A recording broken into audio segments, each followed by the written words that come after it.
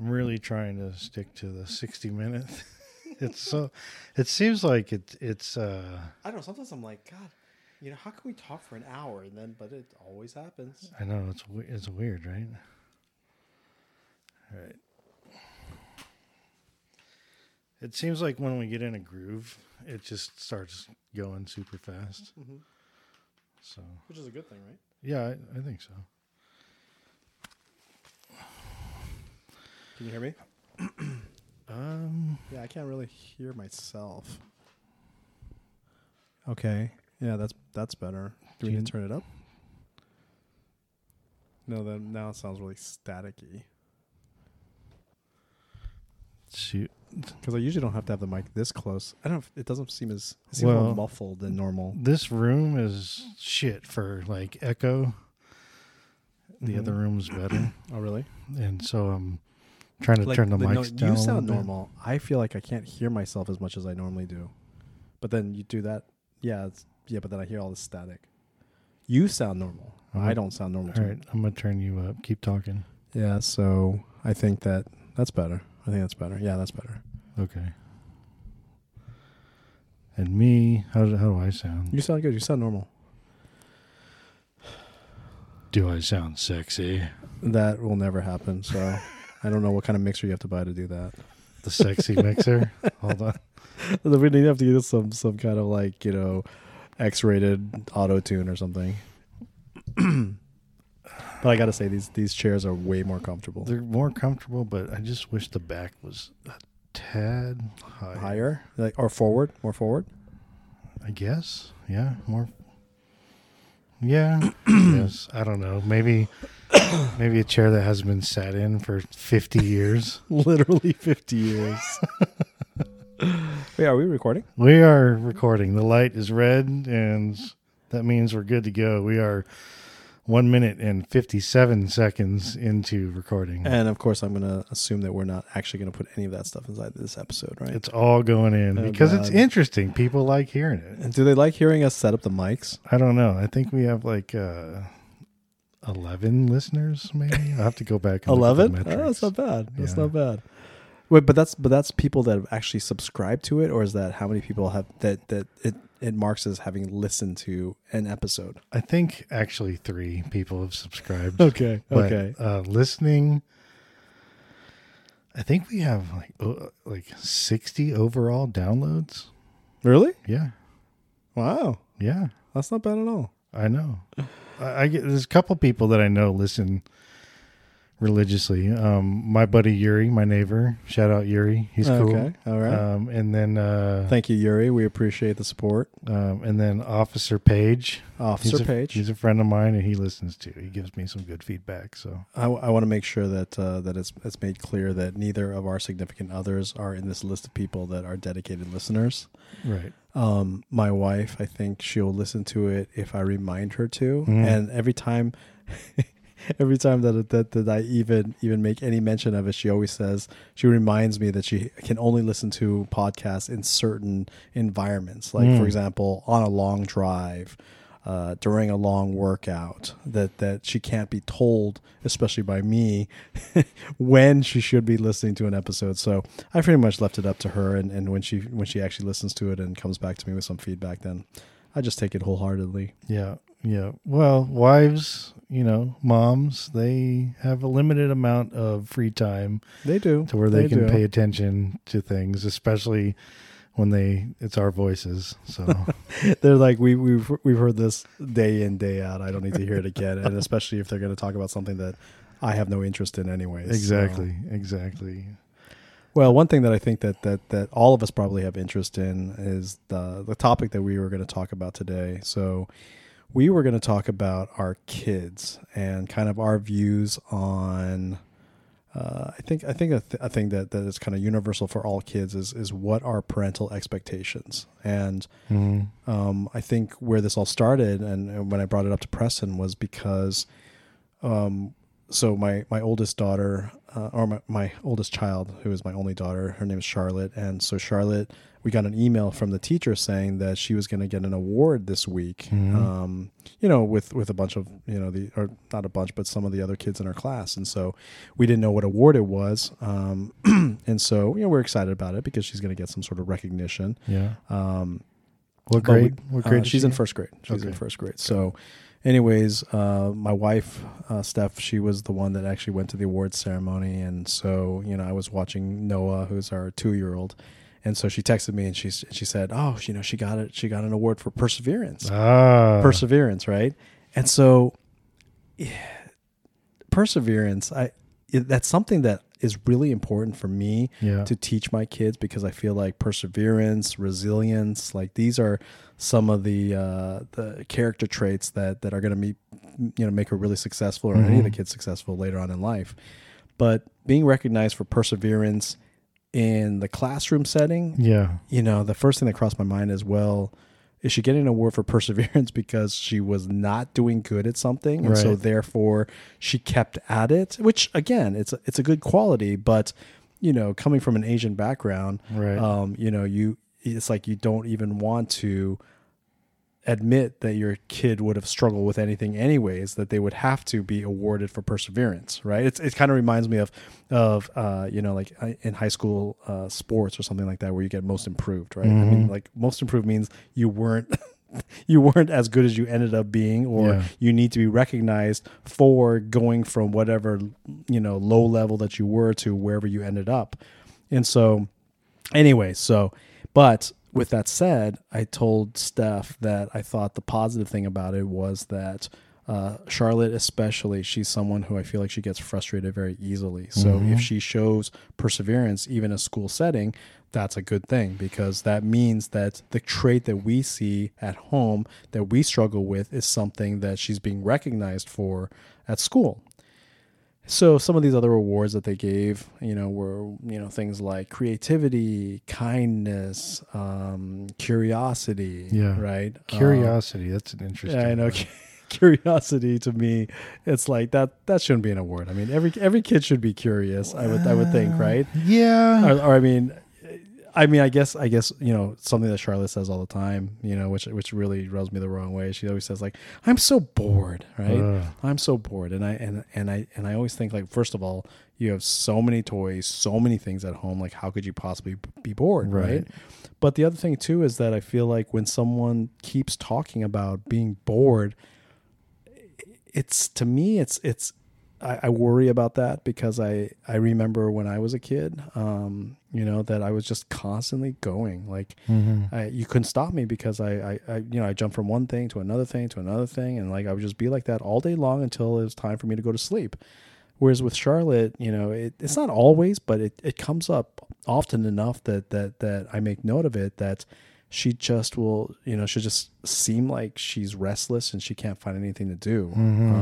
Nothing is captivating her attention. Yeah, and I guess she has hobbies, like, she's really into drawing and art and whatnot, but even that sometimes comes and goes. But anyways, to take it back, I mean, so perseverance is probably a good thing for her, but the bigger the bigger issue or the bigger thing that we were going to engage in this episode was just, what are the expectations that we have as parents for our kids?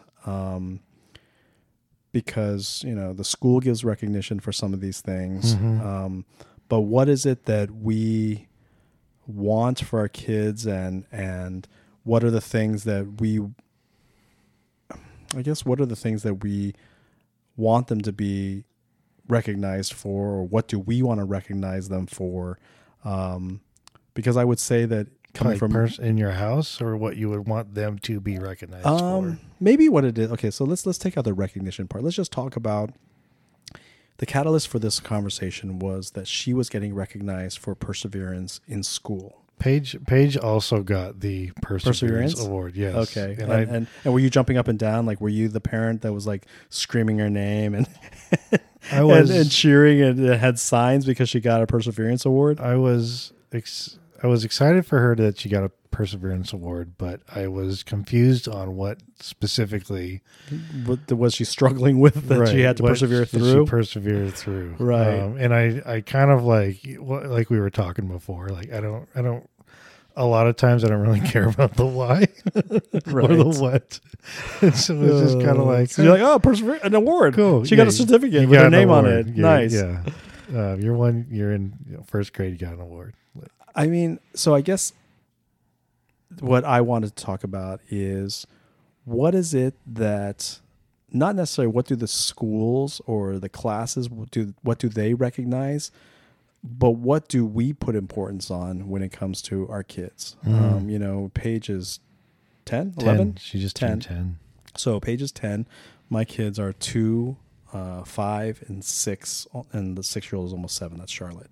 And I was just curious as to what is it that, we expect as parents of our kids, because I know coming from, again, the Asian background that there would probably be no celebrating of getting an award for perseverance. Mm-hmm. There would be no celebrating for getting an award of kindness, curiosity, creativity. Creativity might actually be a bad thing, right? In an Asian family. And so it's always academics, right? And so, where I'm coming from is, and I think what might be interesting about my take on things is that I don't want to raise my kids in a manner where the only focus is academics and academic achievement. I would agree completely. And so I guess that's kind of where we're going to start this conversation in this episode is what are the things that we hold as being important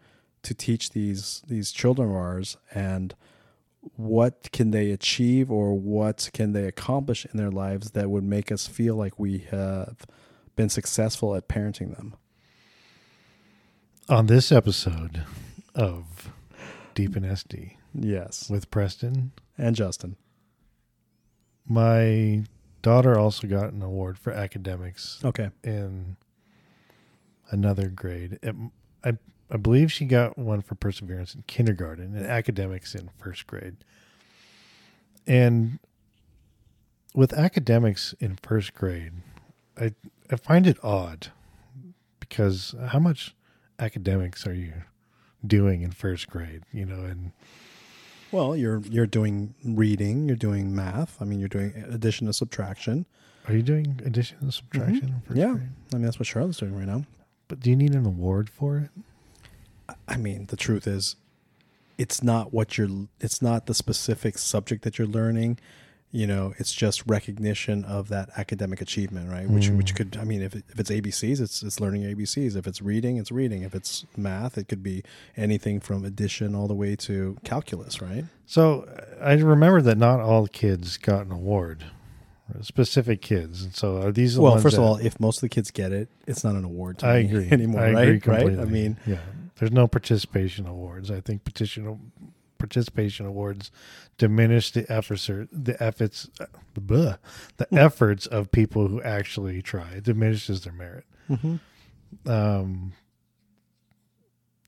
I think that the awards are good if earned, and especially if the person, kid, whatever, has overcome a specific thing that merits the award. So kindness, for instance, let's say that they're very introverted, not, very outgoing, not very overly nice to people, and they start showing these acts of kindness for people like above and beyond, then I don't know. I think that's kind of a cool award, kindness. But okay. So immediately the thing that came to mind for me when you're talking about that is that if the award is only based on them starting at some lower than expected level of some quality, right? And then they improve that quality, then we're going back again to this most improved thing, right? Whereas what I was thinking or what I was hoping, right, would be that if a child gets an award for, say, for example, for for kindness, okay, like what you were talking about, if they get an award for kindness, then what that's saying is that they are out of the ordinary in their amount of kindness, right? So they're Right. being acknowledged for a personality trait that they have that is above the average person in that class or at that age level. Or at least maybe I'm saying that because that's what I would like. Like I like when Charlotte got the Perseverance Award. Yes, maybe she had to persevere through something, but my assumption is still that she got that award because she shows more perseverance than the average child at that age at that level. So you see what I'm above saying? and beyond the average expectation, right. Like she shows more than the other kids. instead of coming from behind, and Right, improving. or improving that specific trait. Because again, if that were the case, then you'd have to make the assumption that every award that these kids were getting, whether that's kindness, curiosity, perseverance, that they were at some lower than expected level, and then they just got to an acceptable level, which that's not much of an achievement, really. I'd be interested to hear what the actual reason is. I mean, maybe You mean like if we went to the the school we and went to the say- school and said why? What's the criteria for why they're getting this award? I just want to know. My first grader got a Perseverance Award, and I would like you to explain that. And I want to me, know what please. exactly does that mean? Because in our household, that may not necessarily be a good thing. As you can see, I have the slanted eyes, and so you know that I have Right. this certain expectation, and usually it's based on academics. Certainly So- can't show this to her grandfather. Exactly. We did not invite him to the award ceremony because we didn't know what it was going to be, but we were pretty sure she wasn't getting a math award. Right. So So, okay, so let's bring it back to so with Paige specifically, yeah. what are some of the most important things that you want to teach her? What are important character or personality? Let's just not to say personality because that's kind of their own individual personality, but what are some character traits that are important for you to develop with her or to help her develop herself? I would like her to have an open mind and to be to nurture her creativity. Okay, so let's start with the first one, right? So when you say you want her to have an open mind, what do we mean specifically with that? I think the curious one is actually a really good thing. You're saying they get an award for curiousness, and I'm just kind of like, maybe some adults should start getting these curious awards, because there's so many adults who think that they know one thing and that's what they know, and they're dead set on that. And it's like, maybe if more people were more curious, then they would be more open to new ideas, challenging ideas to what they quote unquote know is fact, and just kind of hard stances that people have. Well, so I'm thinking, so there's a difference between curiosity in a child, right, and curiosity in an adult. So I think fostering curiosity in a child is good because what that means is that they have this innate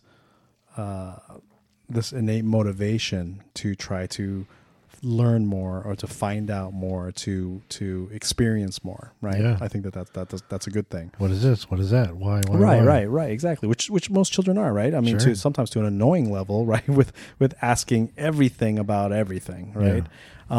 Now, when we talk about curiosity with an adult, I feel like what you're describing is not necessarily curiosity, but you want people to have an openness. Like, you don't want them to be so set in their ways, and you find more value in people that are not just stuck, like, again, in their way, Right. in their way of seeing things, but that they are open to other things. Because I don't know. I don't think that that's the same thing as curiosity. But isn't everything that we want for our kids as kids and raising kids and instilling virtues and values, isn't that all just to set them up for being an adult? And so I think if you instill this curiosity and openness in them when they're young, that hopefully they can carry that on to Well, adulthood. okay, so And again, I don't want us to get caught on this one thing, but I think I guess what I'm saying is that I feel like curiosity and openness are two different things.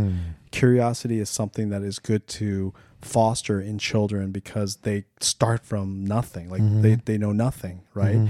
And if they get to a point where they stop having that curiosity, I think that's when they start to lack growth.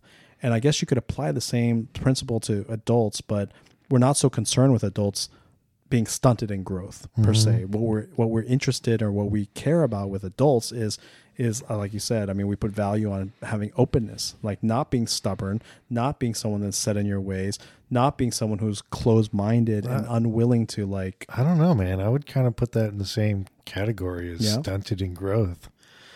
You mean if you are closed-minded? Yeah. Well, but okay, so if you're closed-minded, to me, that means that whatever someone wants to tell you, that you refuse to listen to, right? You refuse to be open to listening to it. But that's not necessarily growth, right? I mean, unless you're saying that just being open to hearing someone tell you something different than what you already know or believe, that in itself is growth. Well, if you accept it or if you listen to it. So you can tell me that the sky is red, and your opinion will have some weight because you're my friends. But I'm naturally going to be curious to see if the sky is actually red.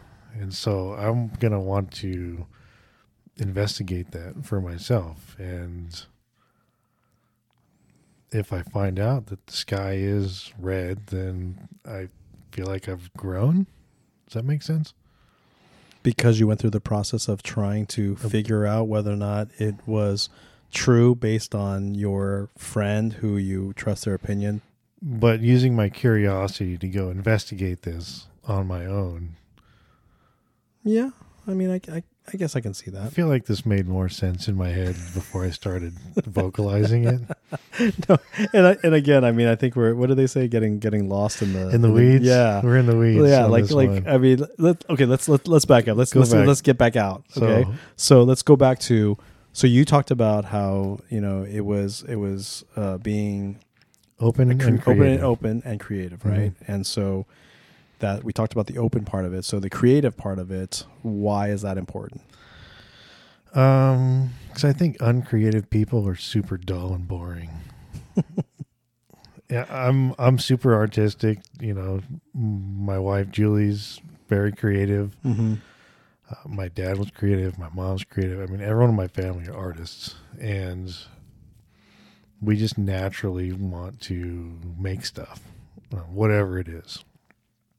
I do all kinds of shit when I'm making stuff. And I think that in order to make stuff, you need to kind of like absorb creativity from all different places, sources, people, things. You're constantly like looking at stuff and thinking about stuff. And creativity is more than just like physically making things too. I mean, like creativity is like solving problems, looking outside the box, attacking a problem from a different angle, and so it's valuable in more things than just like art, I mean, it's valuable in business. It's valuable in how you manage relationships. I mean, if you're trying to, tackle a situation with a friend of yours and they're just not getting it, then maybe you're using the wrong tactic. You need to change it up or something, to try to get the same result or whatever. What's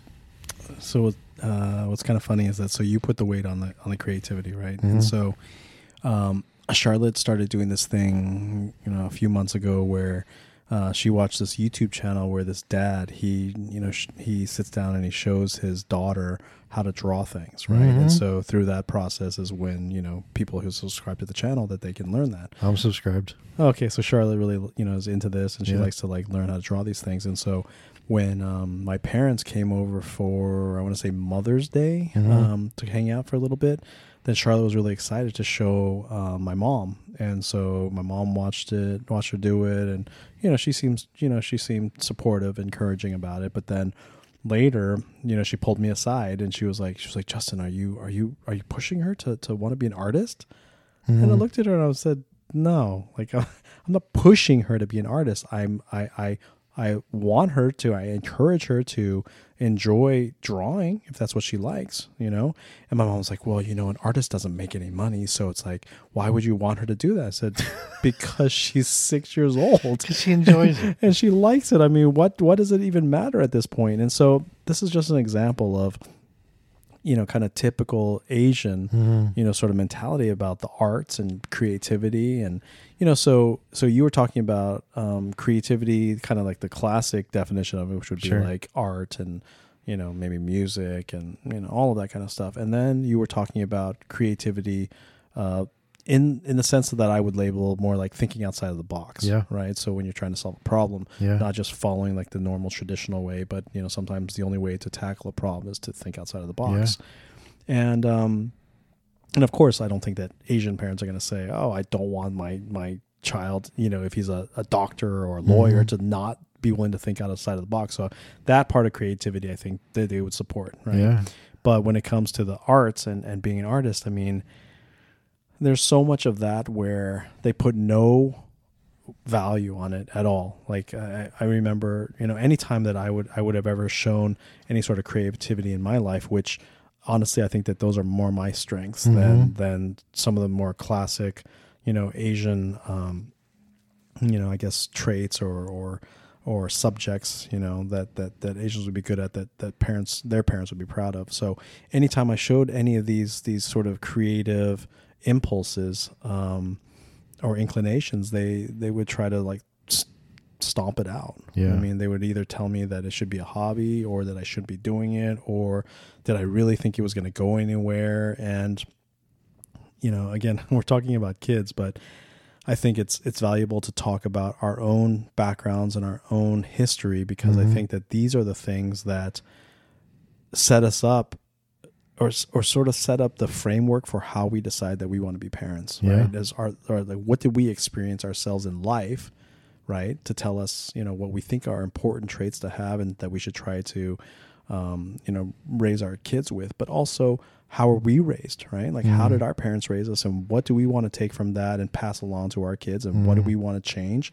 And I would say for me, there really are quite a few things, because a lot of the things that my parents did for me, I think they really, really impacted my life a lot, because I think that my strengths have always been in the more creative subjects, like photography and, I'm not trained in graphic design, but I think that you've seen that, I kind of have an eye for some of these things. But I never pursued any of these things because I was told, you can't be serious about that. That's not a serious living. I think with creativity in particular, I don't think you can stifle that. I think that it's going to find a way to break through in whatever form it is. I mean, you do leather work, you're a photographer, you have a good eye for design, even your fashion stuff. I mean, but this is the problem, right? Is that I think you're completely right when you say that, you can't stifle it. You cannot, it's like you cannot deny it. But when it comes to what you choose for your career, and what are you pressured into through familial, expectations, that's a different thing. So I think that yours is such a true statement, but I think that makes my point even more, which is that I had all of those impulses, I had all that desire, and I had all these things that I could not deny.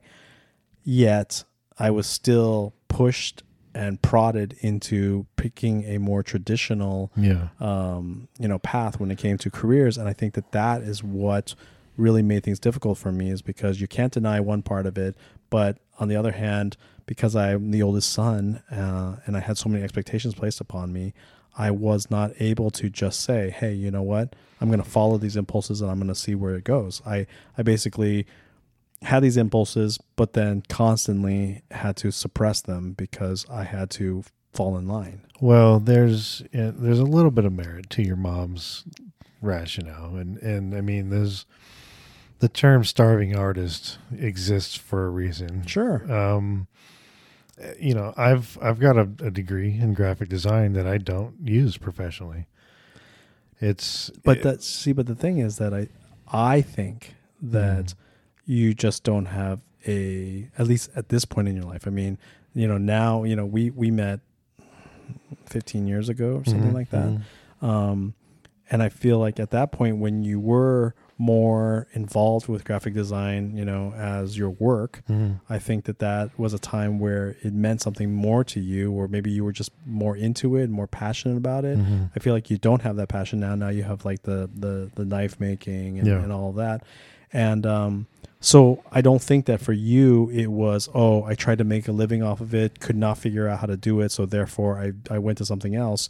I think that you just naturally progressed to another hobby, essentially, that you're hoping that maybe might turn into, you know, something more substantial, maybe to the level that you thought maybe graphic design could do for you. But I think the thing is that, yes, there's the stereotype of the starving artist, but not all things that are creative necessarily have to be things where, oh, you know, for sure the certainty is there that you cannot make a living off of it, right? So, I mean, another thing that I consider myself pretty good at is photography, right? And so, you know, every time I've tried to make a go of it, you know, I constantly have all of this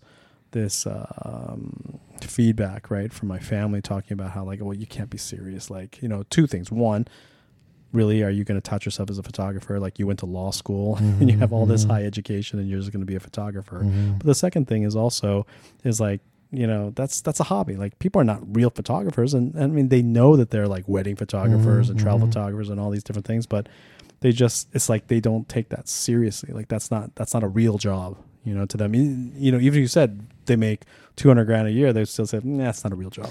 You know, it kind of ties into what we were talking about before the podcast, you know, and I think that there's a leap of faith that you need to take if you want to be successful as a photographer. It's like there's an investment, whether it's time or money or both or whatever. And it's like, if you're very serious about it, then you would pay your dues, essentially. I mean, you would be out there every day trying to get shots, trying to market yourself, trying to, you know what I mean? And same thing with the graphic design stuff. It's like, you know, it's like even with my knives, you know, it's like every day I would be making reels on Instagram and pushing the product, but that takes time. It's sacrifice. It does, but I think that, okay, so without getting into, you know, like too deep into it, I think your issue with why you don't get more into the knife making is because you have this constant pull about having a day job, making sure that you're bringing in income, taking care of your family, like those kinds of things, stability, right? Right. It makes that hard for you, I think, to make that leap of faith and that's, to me, it's not a leap of faith in terms of necessarily time. It's the leap of faith mentally. It's a commitment to say, okay, you know what? I'm going to make a go of it. And I think you haven't made that leap yet. And I think that's the same thing goes for me when it comes to photography. And I think it's because I have too many voices that have been in my head for so long telling me that this is not anything that I should be pursuing. Right. Even though another voice that I have in my head, which is my wife, telling me that I really could make a go of it. You know, I think that maybe the frustrating thing for her is to see that because my family and my parents and you know, that whole side, that there's so much pressure from them for me not to pursue these things, that I feel like she feels like her voice is drowned out a little bit because I can't stop but hear the other voice, because I've been hearing those voices for so long. Yeah. But, you know, I was going to say, so not to get off topic too much, you know, like this isn't about us and our background. I know, right? But I think to tie it back to it. So, you know, we talked about like, what are some of the things that you want to teach your kids? And, So for me, I don't know if it's a specific thing I'm trying to teach, but I think that one thing that is very, very important to me is that I want to raise my kids to have high expectations for themselves in terms of achievement and in terms of setting themselves up to have as much opportunity and ability to make decisions or to have opportunities for themselves. So what I mean by that is that I will have expectations of them to have straight A's and things like that, just like my parents did, but for different reasons, right? So I think that my parents expected me to get the straight A's because they had this predetermined path in their mind about where I should, how my life was going to progress. Like I was supposed to go to high school, go to an Ivy League college, go to medical school, and then come out and then just be a practicing physician. Whereas for me, I want my kids to do well, and I'm going to expect them to do well because I want them to put themselves into a position where once they finish high school, and let's say, for example, there's some specific type of field that they want to be going into, and maybe there's some specific school, like a music school, an art school, or any engineering school, anything, and that they can go to wherever they need to be in order to maximize their future for what they want, right? So the emphasis is on their expectations. And my expectations are just for them to set themselves up to be in a place where they can pursue anything that they decide they want, right? So I think that I mean, you're lucky if you have kids who are so self-motivated that they're going to constantly set high expectations for themselves to reach their maximum potential, right? I feel like the truth is most kids are going to need their parents to push them. That's what I think, right? But I guess what I'm saying is that I will have the same expectations that my parents had, but the only purpose for why I have those expectations is because not for my own personal pride, not for, the image that my family, meaning like me and my kids and my wife, are going to put out to society or our friends or anything like that. It's solely because I want them to be in a position where they can do anything that they want to do. Like what I would hate, and I've seen friends, family friends do this before, where their parents didn't push them that hard. They ended up only figuring out, maybe halfway through college, like, oh, you know what? I want to be a doctor. I want to be a lawyer, or I want to be any of these things that require all of this intense graduate school work, right? And they lost years, or they made it really difficult for themselves because they just kind of didn't take things seriously, right? And so I would never want that for my kids. I mean, I just want them to be in a position where they can choose what they want. But I think, the important thing to take from all of this is that I was forced, and I had so many expectations put on me about what I should be doing, like doing with my life, not getting good grades so that I could choose whatever I want later on, This guy, Thomas Sowell, he has a famous quote that says, equip yourself with the tools that people are willing to pay for, or the skills that people are willing to pay for. Makes sense. In order to be successful. I mean, I think the other thing too that kind of goes along with all this is that it's really important for me to teach my kids to have good life skills, right? Because I have seen a lot of examples of people who are successful in their careers, meaning like their jobs, where they earn their income, and maybe they're even, high incomes that they bring in, but in several other very obvious aspects of their life, they fail sort of miserably. And I mean, when I say fail, that sounds kind of harsh, but I guess what I mean is that they are much less than what you would expect from someone who could achieve so much success in one area, right? And I think the problem is that when parents sometimes push their kids so hard to only focus on academics and only focus on achieving all these accolades or whatever, it's like they don't prepare them for a lot of other things, right?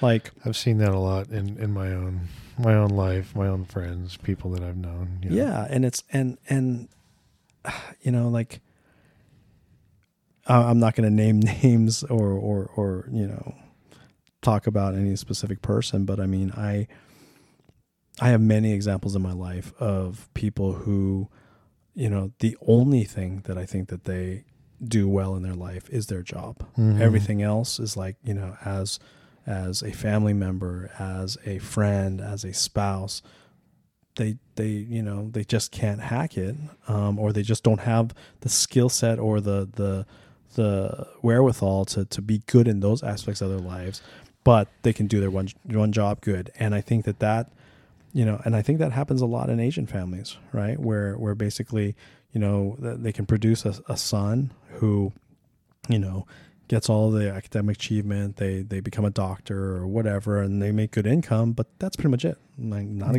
good dad, high not a good achievers spouse with terrible social skills. And, bad social skills. Not empathetic.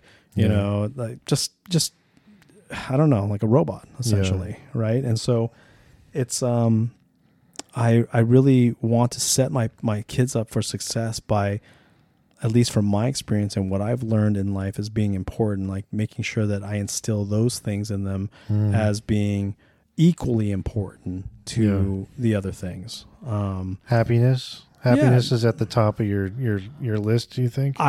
Yes, because my thought, and this has been my own experience, is that you could be, at any job that you do, you can probably be mediocre at it, but or even adequate, but I don't think that you'll ever be great at anything unless you're happy doing it. Yeah. Right. And so whether or not you're a starving artist, or you are a photographer that makes, like okay income or good income, or you're like, $1 million producer for your medical practice, I just don't think that you will ever fully realize your potential in anything unless you're happy doing it. And so I think that with my kids, yes, I'm going to say that their happiness, and I want them to place a lot of importance on their happiness, right?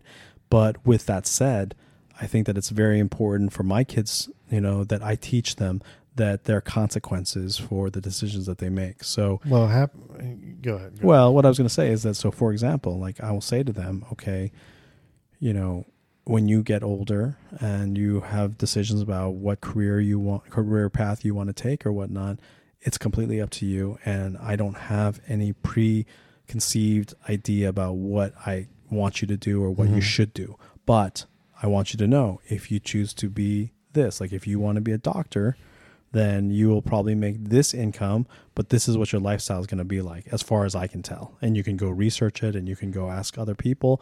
But I'm telling you that from my perspective, this is what I, think that it's going to be like. So you can decide that you want to do this job versus that job, but just know that your income is going to change. Your time that you get to spend with your family is going to change. The perception of you, socially, is probably going to change, and things like that. And again, wait, back up. Okay, go ahead. This is, at what age are you giving this? No, this is not going to be. This is not a 6-year-old. Okay, this is not a 6-year-old. This is not talking to a 6-year-old about this. Because I don't know. I feel like shouldn't even be your social circle is going to change if you do this. I mean, that's not even a talk. No, but okay. I know that sounds bad without some sort of explanation, right? So when I say social circles, what I mean is that there's kind of like the world that you and I would like. We would like to think that the world is a certain way, right?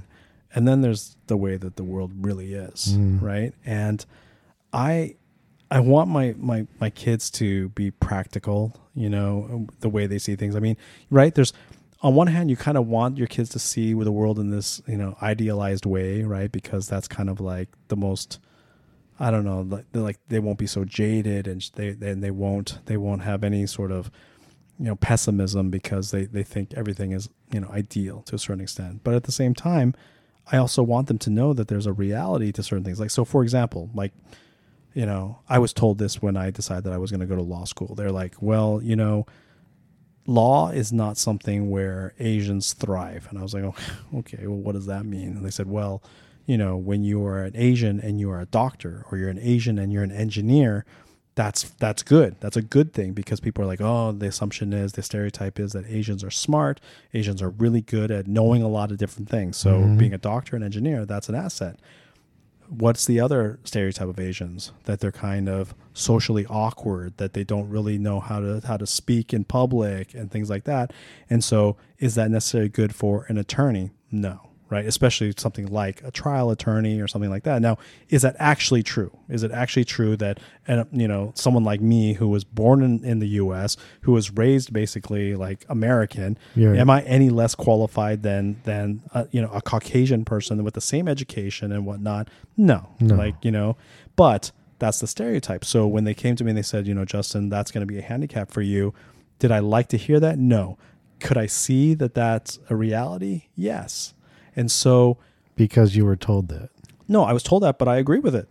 I don't think that it's true, but not all stereotypes are true across the board, right? Mm-hmm. But the stereotype is there for a reason, right? Because most successful Asians, and especially if we're talking about when I was in law school, mm-hmm. which was 30 years ago, mm-hmm. Most successful Asians were in fields not in law. They were in the more, like math, science, like those kind of fields. Donut right? shops.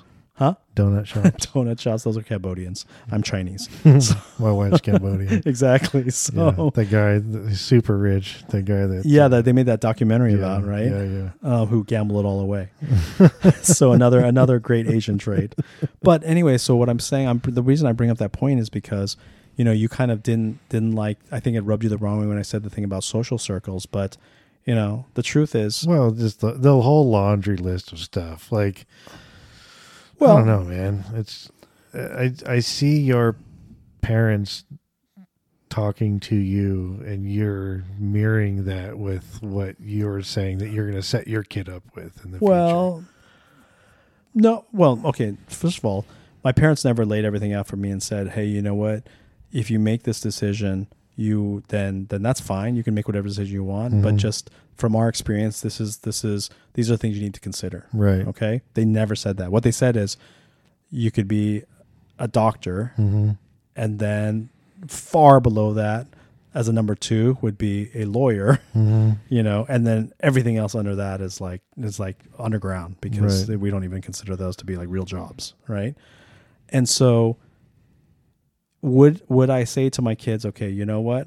You can go to school for, 10 years and you mm-hmm. can come out to be a doctor, and probably the lowest income you're going to make is probably going to be $100,000. Yeah. Yeah. I could say that to them.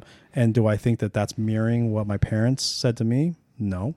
Does it matter though? Does it matter if it matters if you're how much $100,000 income? I mean, should that even be something to consider? Because if happiness is paramount, then happiness is different to different people. But you can't put a dollar amount on happiness. You can if someone wants certain things. How do you know that's what they want? I don't know what they want. That's my point. Mm-hmm. My point is they can decide what makes them happy, but I'm going to tell them that this type of job makes this kind of income mm-hmm. on average. Mm-hmm. So if you are okay with having a lesser income, then you just have to know like what comes with that, mm-hmm. right? And those are all choices, right, that people make.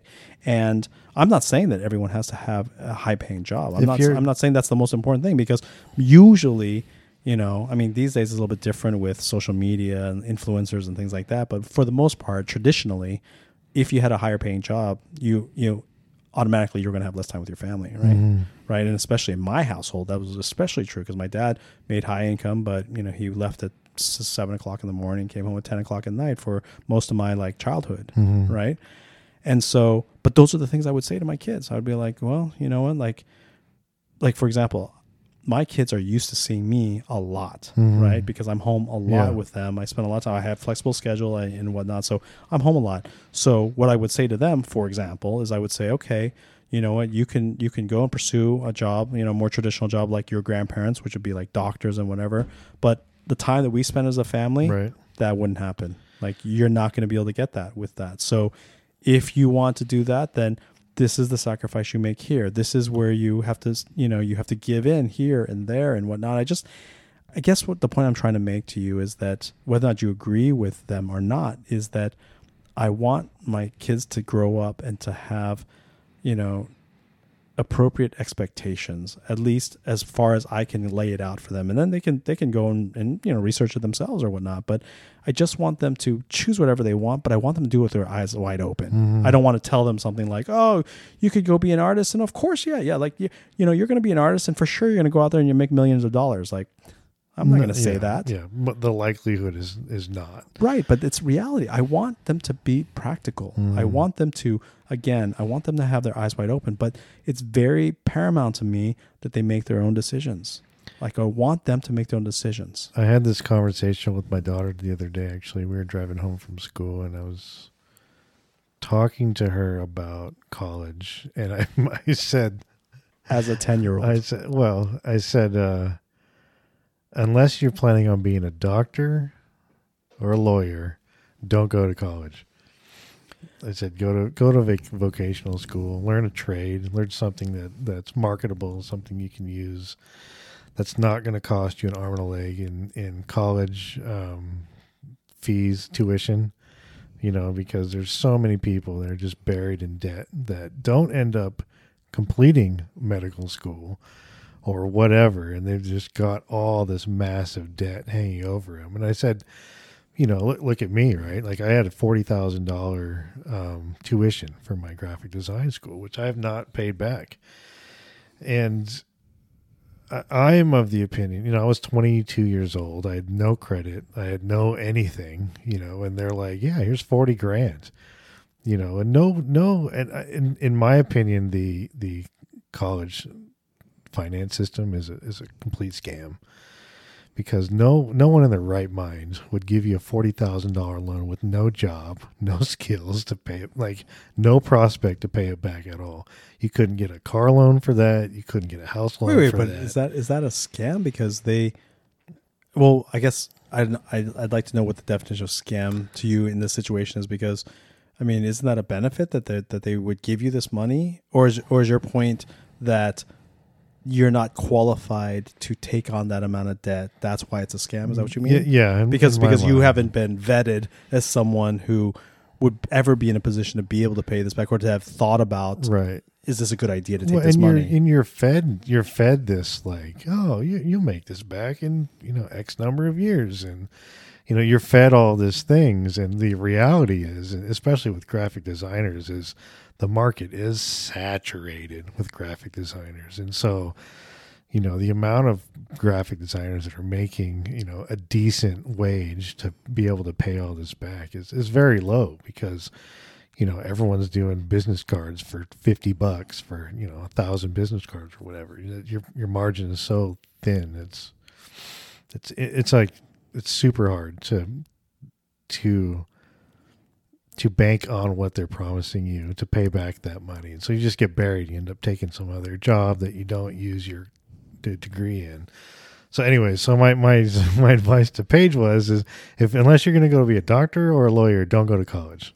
Go to vocational school. It's cheaper, it's faster, and you have some skill that lasts you forever. You can be a welder, you can be an electrician, you can be a plumber. I mean, you're always going to need those things. But if she were to tell me that, hey, Dad, like, I kind of just want to make smoothies and work in a surf shop, it's like, are you happy? Like, yeah. I'm like, okay, it's fine with me. If you can pay your bills and you're happy, like, I'm good with it. I don't need her to be some, overachiever or anything like that. As long as she's happy, I don't care. I think, okay, so I agree with you that as long as they're happy, that I'm good with that, and I'll be happy for them. But I don't think that like, for example, we're not talking about Paige because she's 10, but I'm saying, like, if one of my kids came to me and they were 18 years old and they said, you know what, I don't want to go to college and I want to make smoothies and just, work at a surf shop or something like that, I would probably reiterate to them, I think I would have already had the conversation with them about everything we just talked about before, about, them knowing the reality of, like, how life really is. And if I really knew that, if I felt like they they heard me and they got it and they made this decision, I think I could be at peace with that. Mm-hmm. You know, I mean, there's a part of me right now which I keep saying like, oh, I just want them to be happy. But then when you bring up a specific example, like making smoothies and working at a surf shop, I'm sort of like, God no. and I'm like, Jesus, I'm gonna be worried, you know, for them. But and maybe, you know, I think the reason why I would be worried is because I'm just imagining or making the assumption that there's no way that they could be raised in my family. Mm-hmm. And then be okay with that life. And I don't mean, and I'm not saying like socially, you know, like social, like societal, you know, levels. I'm not talking about that. I'm not talking about anything except for the fact is that you're a bit careful. You're about to offend a lot of smoothie makers. No. I guess all I'm saying is that my assumption would be that maybe they would not be okay with that because they had grown up accustomed to like certain things that they were used to, and then they ended up, and then it might be harder for them to maintain that level, right? If they did something else, which again, I'd be fine with if they were okay with it, you know. But again, an 18-year-old, I sort of feel like a lot of times 18-year-olds think that they're going to be okay with something, and that's not the reality of it. But again, 18, you're an adult, right? Like you want to make that decision. You're not going to come back to me and ask me for money. Yeah. Then have at it. Yeah. Right. Like, and if that makes you happy, I'll be happy for you because there are a ton of people who would do the whole track of like going to medical school, coming out, making hundreds of thousands of dollars, and they still be miserable. Absolutely, you know what I mean? Miserable. Right. And so I don't want that either. And socially inept, and you know, and all the bad things that we talked about. Right. You know what I mean? So I mean, again, I don't know how you know closely we're keeping to like kind of the initial idea behind the podcast, which is fine. You know, like it goes where it goes. But I think that parenting has.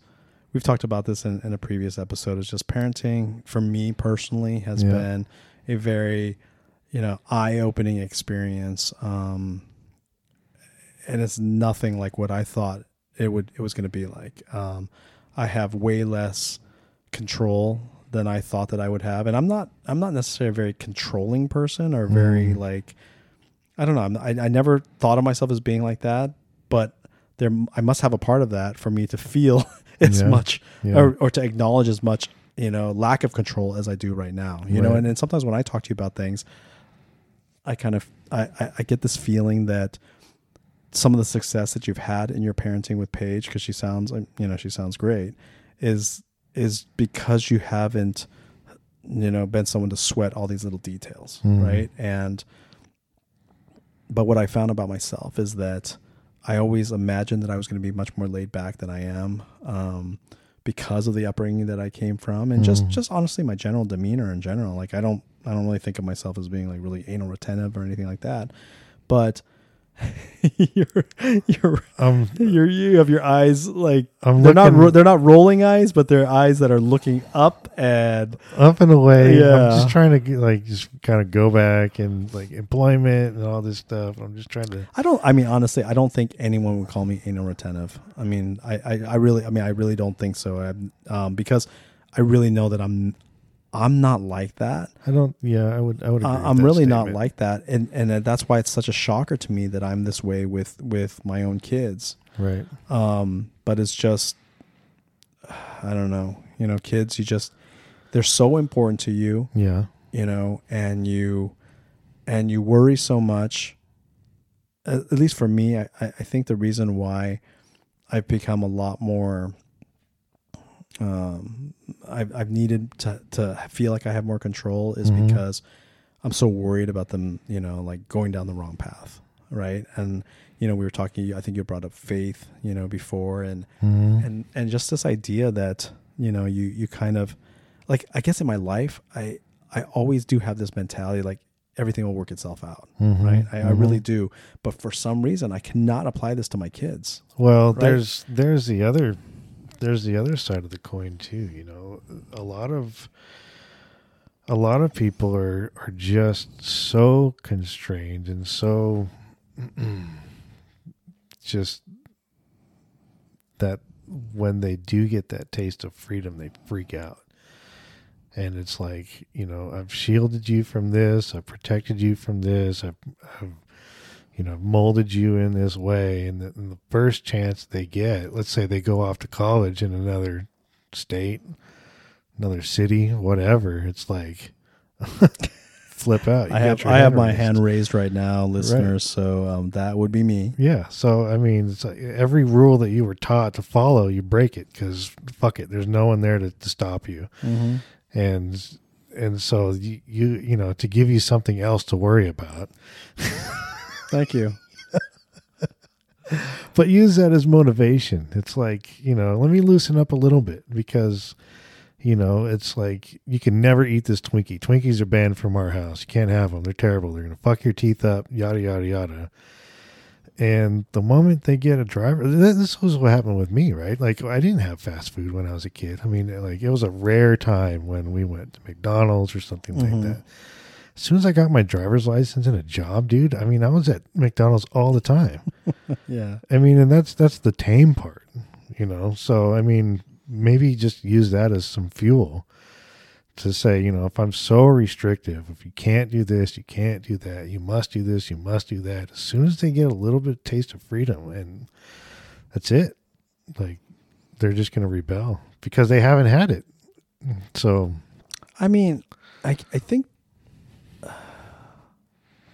you know, it's not so much that I restrict them from doing a lot of things. I think it's that I don't allow them to have the ability to let things play out sometimes, you know, like I, you know, I constantly feel the need to, you know, to interject, right. Or to, you know, to put myself into the situation because I want to make sure that either they have the right concept, you know, when dealing with the situation, you know, or I just want to make sure that I stop them from getting, you know, into a worse situation or into a situation that looks like it might be heading in the wrong way, you know, but I see the value in not doing that all the time because one is that, you know, you want them to be able to handle life, right? I mean, I'm not going to be there their whole life to like make all these, you know, decisions for them, but I just feel like maybe it's because of the age that they're at right now too, is that one is that I sort of feel like this is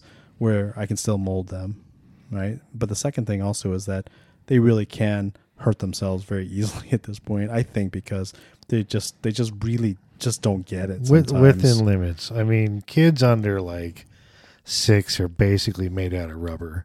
They are. I mean, which is funny because Steph and I were just talking about this the other day about how Noah, right? He's the 2-year-old that he's the one that gets banged up the most out of the 3 kids, right. But he's the most resilient. So every time he falls down, everyone's like, "Oh!" And then he just all you hear him goes, "I'm okay." Right. He like gets up, you know, and he's like, and he's fine. But that doesn't always happen. I mean, you know, like Jackson and Charlotte, they both for sure got hurt a lot. You know, of course, but they're fine. But they're next kids. Day. Yeah, and so I don't know. It's just.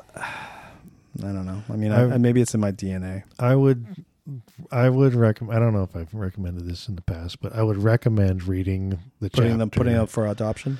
No, because is it too late? They're cool looking kids. They're nice kids. They're good kids. I would recommend reading Dr. Jordan Peterson's book 12 Rules for Life. The chapter "Do not bother kids while they're skateboarding." Because that is the way life is, that they might just crash and get skinned knees, and that's okay. The gist of the chapter is like these kids are testing their limits, and this is way more brave than like any of like us would do, jumping on a skateboard with no knee pads, no helmet, and just going for it, balls to the wall. And they're testing their limits as kids, and why stop them from that? They're having fun. They're laughing. They're enjoying themselves. They're socializing while they're doing it. They're doing this dangerous thing that can seriously fuck you up if it goes wrong. But most of the time it doesn't go wrong. And it do you want to be the person that deals with a kid who was the 1% and then they're I've been that kid. I've been that kid, but no, you let me finish, and then they're the ones that are like the paraplegic, right? So you're not that kid, you know. But what's the percentage of that? I mean, it doesn't it's- matter. it's a 1% still happens to someone. But look what you're sacrificing. What am I sacrificing? That they'll go do something instead of skateboard. You're sacrificing I'm just busting your balls. I understand. I get the point. I mean, it kind of reminds me of all the times where Steph sends me all these different things about, we've talked about this before, this what is it, soft parenting or whatever it's called, gentle parenting. Yeah. And it all makes sense to me until I'm in the situation. Right. Then I'm in the situation and I have all these feelings and all these, compulsions to be a certain way, and it's just so hard to fight with that. But when I'm in the calm and when I'm just sitting here recording an episode, it all makes sense to me. Or when Steph talks to me about it after the kids are down, I'm like, yeah, let's do that tomorrow. And then again, wake up the next day, and by 9 a.m. I'm like back to where I was, So I get it, and it makes sense. It's just, getting from point A to point B sometimes is not a straight line, right? Maybe tie a string around your finger so you've got this constant reminder of what is this thing? It's like, oh, that's what it is. I need to chill out. Right, I got it. right. Okay. yeah, and I think it's fine if you explain consequences. So if you tell Jax like, hey, maybe don't poke your sister anymore because she might punch you in the face. And it's like, look, I've warned you, okay? You want to do it, go ahead, but you're going to have to deal with the consequences. And so I think if it's okay to explain why you probably shouldn't Right, but do that. you're saying, but don't constantly be in there stopping him from Yeah. learning Right. what the consequence really Right, is. And, right. and I guess that's the reality too, right? Is that the fastest way to learn something is to experience it. Right? Sure. It can't be someone telling you something all the time. Sure. And, in some lessons you just have to go through it, right? I mean, people always talk about how you try to save your kids from heartbreak and like all these like intense emotional struggles that they go through, right? But some of these things, like, they're not going to listen to you, Yeah. right? They're going to do what they're going to do, and they just have to go through it. And it's painful as a parent or anyone that cares about this person to see them setting themselves up for this, but it's like that's life. We constantly test this throughout life. And I think the sooner you figure that out, the better. I mean, how many times have I burn my mouth constantly because I want to get the hot food in my mouth. I don't want to wait the hot coffee. I've never burned myself. Are you seriously? Ever? You've never had a big old bubble on your mouth? No, but I don't believe you. Go on, don't go on, believe you. Neanderthal. I guess Neanderthals didn't have microwaves, so Right. maybe that didn't really happen to them. I mean, you get like hot coffee, for instance. It's like, I cannot. I only wait. drink iced coffees. I only wait to. It's funny. My son-in-law or not my son-in-law. Your my son-in-law, Paige is married. Oh my God, you didn't even invite me. He doesn't drink hot drinks. Period. Stop. Does not drink. I hot drinks. I rarely drink hot drinks. Hot chocolate. I mean, I'll drink it. No if coffee. someone- No and, tea. I You're don't- Asian. You don't drink hot tea. I'll drink it if someone puts it in front of me, if I have to in a social setting. But I never seek out hot drinks Really? ever. Yeah, that's interesting. I learned something. Actually try to avoid hot drinks. Like so pretty much everything I always want to drink, I always want it cold, right? Cold with ice, cold. Right. Okay, we're past the time, right? Yeah. It's time to go. We had dinner at Palma's again. It was fantastic as always. We told ourselves that we were going to try to force ourselves to try out new places, at least every other time, because otherwise we're going to just keep hitting up our favorites. And what else can we say except for we love it? I tried Chris's Deli in Ocean Beach. I called. I was told, I was just trying to find out what time the deli closed because it's a liquor store deli. Mm-hmm. And he said, can you hold for a minute? And I said, sure. And 4 minutes later. And I listened to him ringing people up for 4 minutes, and I just hung up. And then I called back, and it was the busy tone. And I told Preston I have not heard the busy tone for probably 2 decades or Right. something like that. I mean, who even has landlines?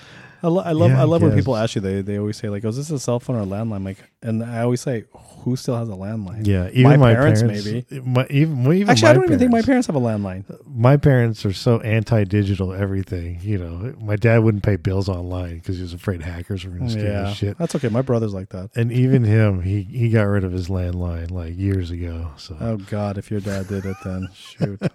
all right, man. Thanks for listening. It was nice talking to you, Of course, always a pleasure. and we'll see you guys later. Bye.